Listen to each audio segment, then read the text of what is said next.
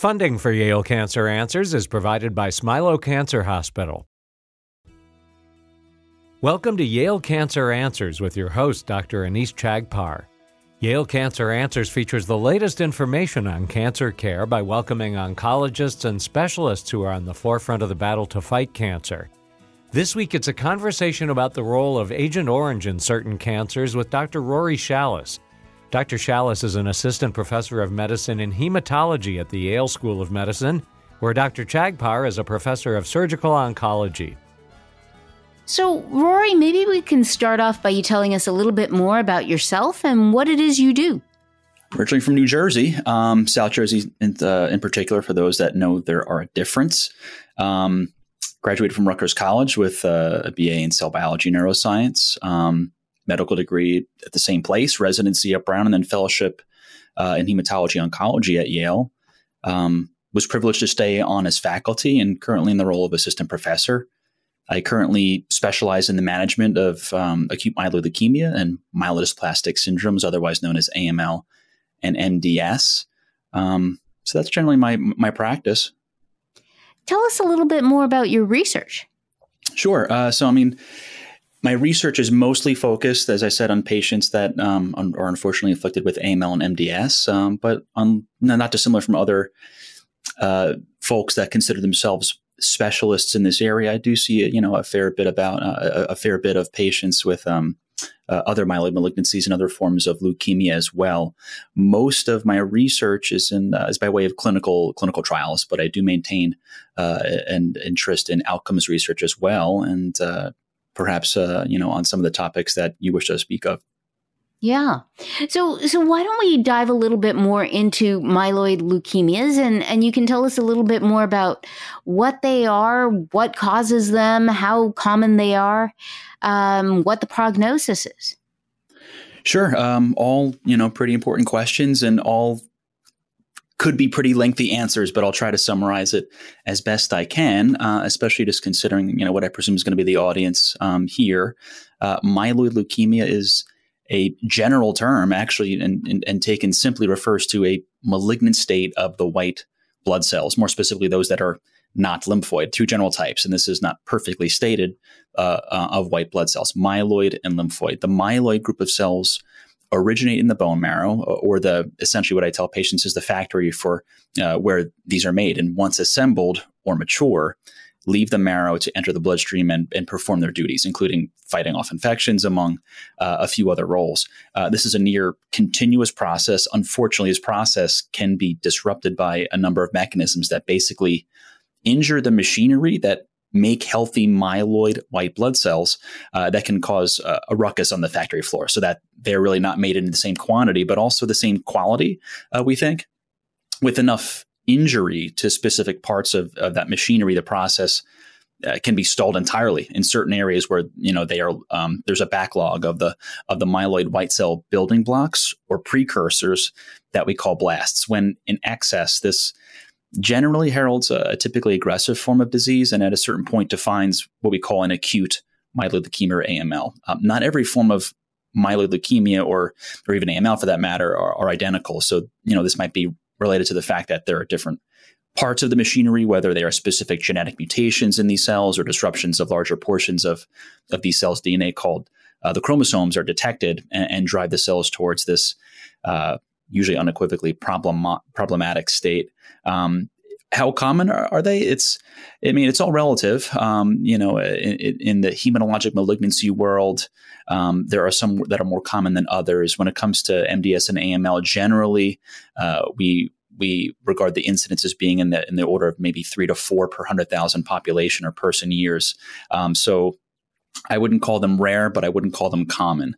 And the prognosis for each of these diseases, there's a lot of variance, and this depends on really a lot of variables, and some of which we're really refining, progressively, and perhaps some we haven't even really figured out just yet. It can range from just a patient being recommended for observation. It's something that can be regarded as a chronic illness, like, blood pressure issues or cholesterol issues, and often doesn't really cause any problems. Conversely, there are patients that, have disease which is clearly aggressive and comes with a whole host of problems for which we have to be a bit more aggressive in our management approach. And so what causes this? I mean, when we think about other kinds of cancers, sometimes we know an etiologic factor. So, for example, I think everybody kind of knows that smoking can cause lung cancer. We know that exposure to sunlight can cause melanoma. We don't know too much about AML. So talk a little bit about what we do know and what we don't know about factors that cause this. Great question, and happy to help. There is evidence that some AML is what we call quote unquote de novo, meaning it arises quote from nothing, end quote, to take the Latin literally. But really, every day our marrow stem cells and their cousins or related cells are replicating, and there are inherent errors in the DNA that come about and are usually repaired via our really innate mechanisms, but sometimes these aren't repaired. So this is where some of this machinery can be damaged and put the cells on the path to become leukemic. So it's really through no fault of their own, but this is still kind of a theory. Beyond this, we do know that, as you stated, there are several causes to these disruptions to the biology that previously normal cells can become leukemic. Probably the most well-defined, I would say, are exposures to things that are really meant to damage the cellular DNA, and for good reason. These are certain chemotherapies and radiotherapies, therapeutic radiation that is used to treat solid tumors like breast cancer, lung cancer, relatively common cancers, and for which these therapies, are game changers. These are effective therapies and can cure a lot of cancer, but there's a small but appreciable risk that the marrow cells are exposed to these therapies and the damage they induce. And these cells acquire these abnormalities, and this increases the risk of developing a myeloid leukemia. Non-therapeutic exposures, which I think is more to what you're getting at, are also described, however. So one of the clearest examples of this are, unfortunately, I don't want to say a good example, but I'll say a clear example, are the studies that have shown or looked at sort of the long-term outcomes of individuals that were exposed to the radiation from the atomic bomb explosions from, the 1940s in Nagasaki and Hiroshima. This is particle radiation, specifically beta particles, but also gamma radiation. With regards to other forms, there's electromagnetic radiation in certain settings that are implicated. Non-therapeutic chemical exposures are also shown in some studies, including benzene, dioxins, formaldehyde as well. Obesity has been linked to a slightly higher risk of AML. Other non-modifiable risk factors, as we call them, contribute as well, one being male, as there is a slight predominance. The other is age. AML is a disease of the elderly. The median age of diagnosis is around 68 years, but the risk is higher the older you are. And this might be because people that have been on Earth longer just have had longer time to be exposed to the things that we just discussed. So, unpacking a few of the things that you mentioned, the first thing, and I'm sure that listeners who may be on chemotherapy for a variety of reasons or may have undergone therapeutic radiation for a variety of cancers often think that, these therapies are really trying to treat whatever their malignancy is, whether it's breast cancer, colon cancer, lung cancer, others that are more common. And so when you said there's a small but still appreciable risk of developing AML with these therapies, how small is small? And should people really be scared that they are now trading one cancer for another? It's a very, very poignant and important question, and it's certainly a relevant one. The risk depends on a number of things: the agents used, the dose of radiation, and to where these agents are really being applied. They're not very specific for tumor tissue. They're just hopefully preferentially, damaging those cells, which are, if they're malignant, are probably, more apt to undergo the pathways that drive them to death in a good way, for the patient. But if I had to kind of give you a specific number, it's in the order of single-digit percents, probably in the order of maybe no less than 1%, but probably no higher than 9%, depending on the setting. So, there's a difference. Hey, 1% is not 0%, and it's not 0.001%. There's always a risk-benefit calculation on the provider side, and always a risk-benefit discussion that should be had, in conjunction with the patient, before us. Hopefully this conversation is open as it should be, and thorough, because this is, like I said, it's, I don't want to call it a nominal risk. It is appreciable. But as you kind of just echoed, these are effective therapies that are shown to unequivocally increase the, not only the risk, the rate, of prolonged survival, but cure for many, many patients. And, as it stands right now, these are still gold standards, of care. Maybe in, the decades to come, hopefully in the not too distant future, the need for these therapies might be maybe pushed aside or slowly phased out with more specific and less toxic therapies.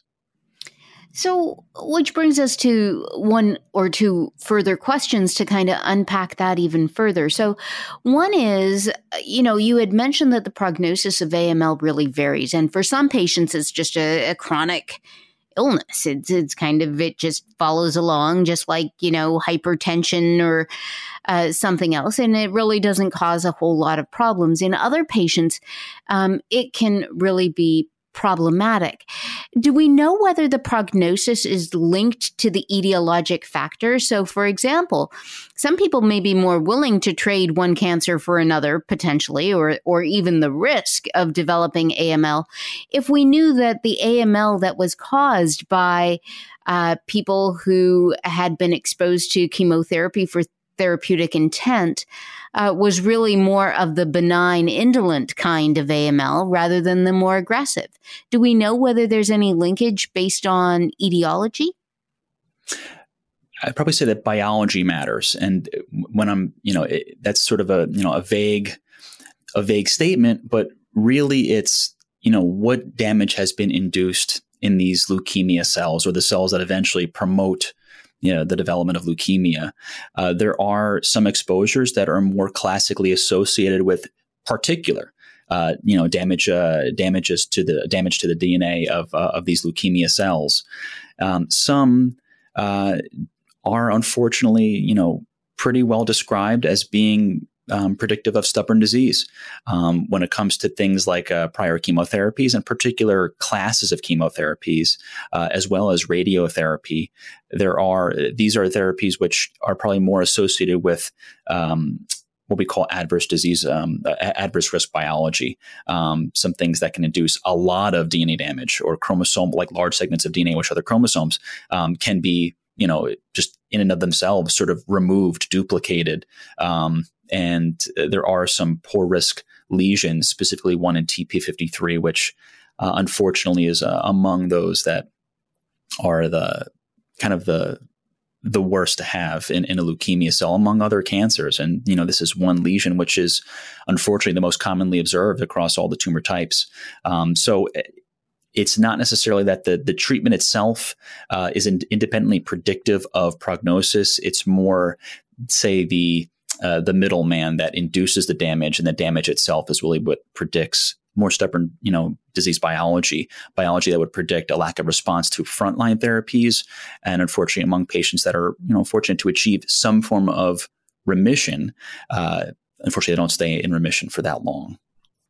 And so, the last question I'll ask you before we take our break is, in the patients with AML who have a more aggressive form, is it treated with chemotherapy and radiation? And if so, couldn't that induce even more toxicity? Does this then become a vicious cycle? If you were to ask a leukemia specialist 20 years ago, this would have been a shorter answer. We're learning about the biology of disease and how this can be sort of subgrouped based on the mechanisms. And classical combination chemotherapy has been the gold standard for many patients since the early 1970s. And this is still the case for many subsets of disease. This is what we call, quote, intensive therapy, end quote, meaning it has the potential to strain major organs, including the GI tract, kidneys, liver, heart, lungs, and it will undoubtedly injure the bone marrow, both bad cells and good cells. Just we hope the bad cells are the ones which are preferentially exposed and die. As you can imagine, not every patient can accept these risks that come with intensive therapy. The older patient or the person that already has strained organ function might not be best suited to really receive intensive therapy. We do have less intensive therapies that are reasonably effective, and this has really served as the backbone upon which some of these newer agents, as you were alluding to, have been studied and have been shown to be better and quite tolerable for the older intensive therapy, quote unquote, ineligible patient. This then fosters newer combinations and even the study of these combination therapies in younger patients, perhaps even those that are eligible for intensive therapy at the starting line. We'll dive a little bit more into all of the exciting developments there right after we take a short break for a medical minute. Please stay tuned to learn more about AML, its treatment, and about Agent Orange right after we take a break. Funding for Yale Cancer Answers is provided by Smilow Cancer Hospital, where you can view videos from their integrative medicine team by searching Yale Cancer Center Integrative Medicine playlist on YouTube. There are many obstacles to face when quitting smoking, as smoking involves the potent drug nicotine. Quitting smoking is a very important lifestyle change, especially for patients undergoing cancer treatment, as it's been shown to positively impact response to treatments, decrease the likelihood that patients will develop second malignancies, and increase rates of survival.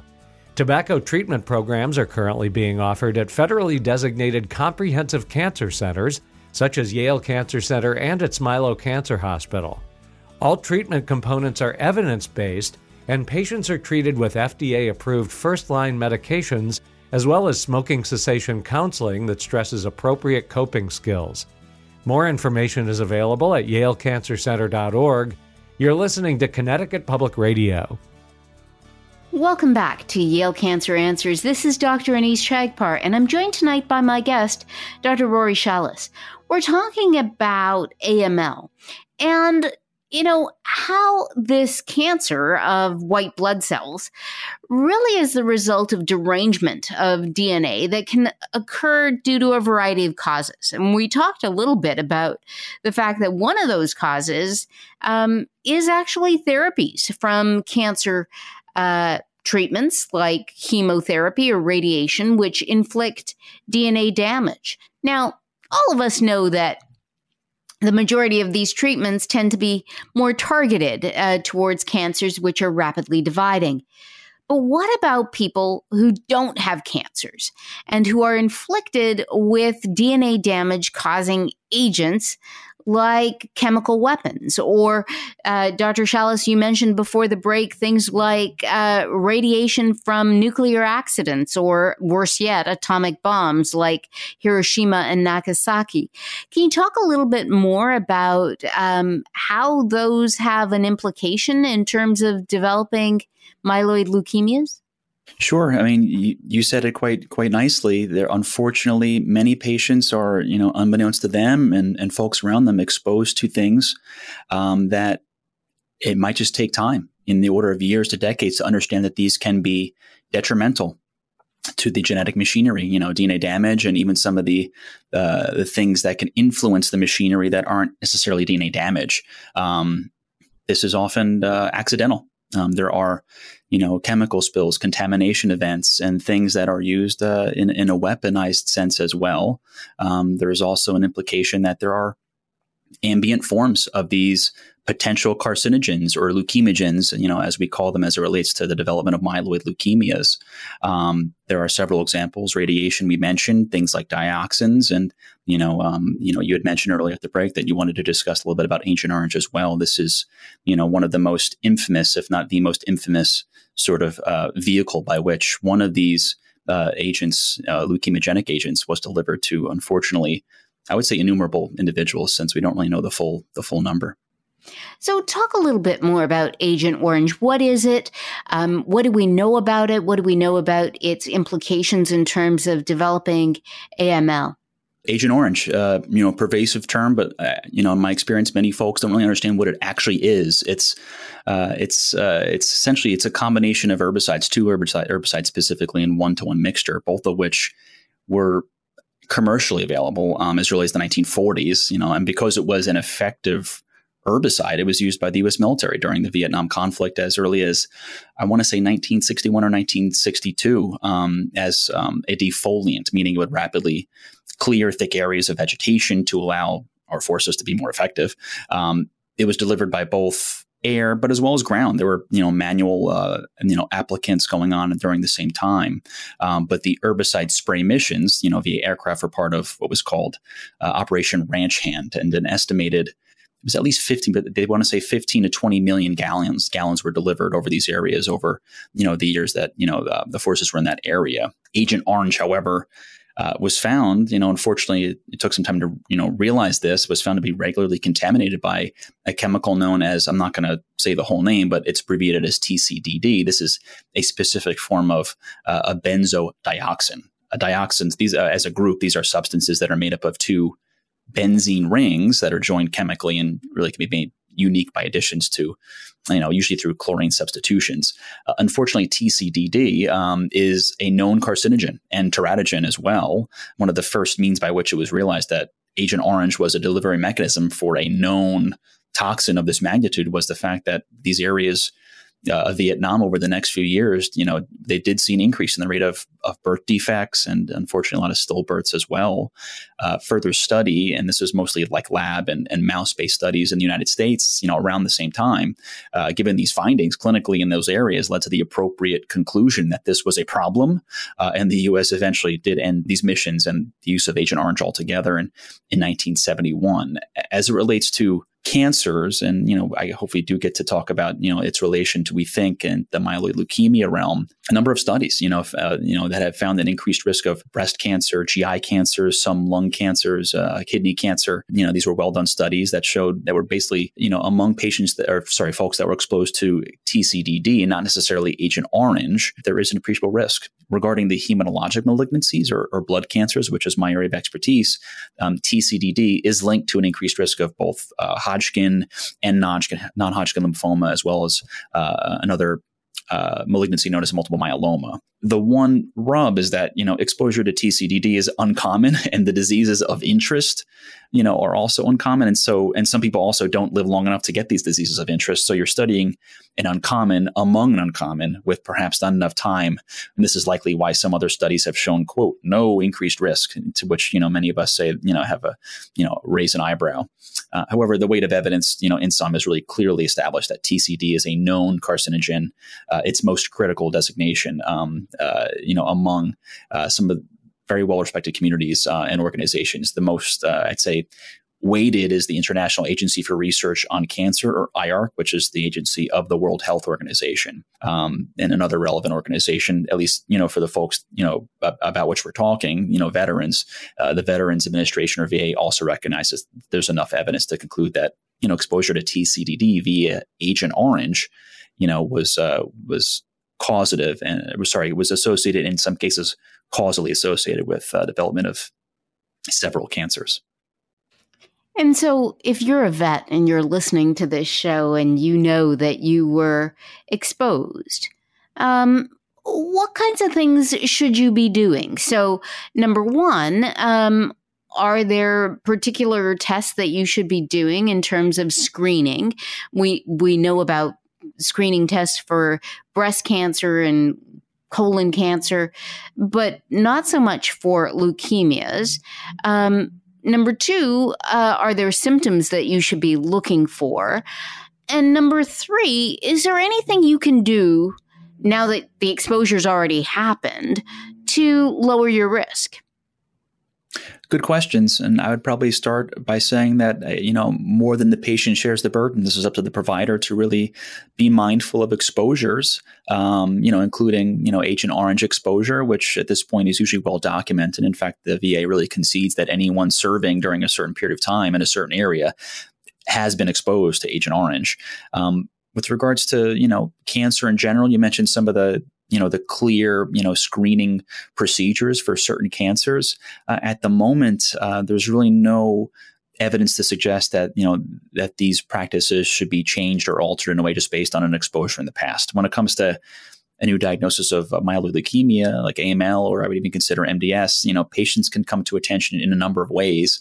We do see patients who have, as you said, quote unquote, routine blood work. And there are abnormalities that, that eventually prompt an evaluation, but this is not common. Typically, there is a symptom that prompts blood work, whether this is something as nonspecific as fatigue, but also shortness of breath, which is usually a consequence of anemia, uncommonly bleeding, which is usually a consequence of low platelet count. There are patients who present with other complications of the disease, either by way of its inflammatory nature, such as fever, or with true infection because of a lengthy and low white blood cell count that predisposes a patient to such, unfortunately. Some patients do come to us much sicker with the clearly more aggressive forms of the disease. Others, like I said, with an isolated asymptomatic blood count abnormality. But the need for treatment is usually always, is always the same for pretty much every patient. So at the moment, exposure doesn't really, by the book, by anyone, any change to sort of screening procedures. But I would, as a provider, just knowing that there's a history out there, either documented or through, our routine history and physical, just has me a bit more mindful, looking out for things. And maybe in a biased sense, I do sort of change my monitoring practices from a CBC monitoring standpoint, or, looking for different things on exam that might lend weight to, hey, we should be looking, at this thing next, or do additional testing. Is there anything that people can do to prevent cancers? Many patients kind of ask about that, right? Like, is there something that I should eat? Should I try antioxidants? What about hyperbaric oxygen? What is your advice to people who have been exposed to Agent Orange, who are listening to this show and are worried about the fact that this increases their risk and want to do something proactively to reduce that risk? Important. It starts with establishing care. If we're talking about veterans in particular, many are not really taking advantage of the services to which they are entitled. There is a framework known as Service Connection that can be navigated with some of the patient advocates and the provider charged with the care for a veteran. Especially one that was exposed to Agent Orange, that can secure additional benefits just based on that exposure and anything that comes down the road, which at this point we can, for the most part, presume was related to that exposure. So it starts with just establishing care, at the VA, or, if you're not a veteran, another facility that can provide really the same level of services. What can be done otherwise beyond the things we talked about? I don't want to sound like a nihilist, and forgive me for saying this, but it's, it's likely that there will always be cancer and always be AML, MDS, mostly because of, kind of harkening back to what you had just kind of mentioned, there are things that are natural. The natural world in which we live is brutal, and we're likely being continually exposed, albeit at low levels, to ambient things that are, likely naturally carcinogenic, unfortunately, such as background radiation from radon, for instance, which is the leading cause, or thought to be the second leading cause of lung cancer, or cosmic radiation, to which we will likely always be exposed to some degree. These are extreme examples I'll give you, but I think they serve the point. This does not mean we should be lax in coming up with alternatives, to spare exposure, if we're talking about, occupational exposures as well as medical exposures or the ambient setting. It would be nice to have solvents that are as efficient as a starting material to make plastics, resins, and spare workers to benzene, to which we really don't know the true quote unquote safe level, which I think is a misnomer, or chronic low dose exposure that, a body like OSHA, for instance, establishes. It's possible that there may be no safe exposure to anything out there which can be invoked as a carcinogen or leukemiogen, to bring it back to my area of interest. Dr. Rory Shalis is an assistant professor of medicine and hematology at the Yale School of Medicine. If you have questions, the address is canceranswers@yale.edu. And past editions of the program are available in audio and written form at yalecancercenter.org. We hope you'll join us next week to learn more about the fight against cancer here on Connecticut Public Radio. Funding for Yale Cancer Answers is provided by Smilow Cancer Hospital.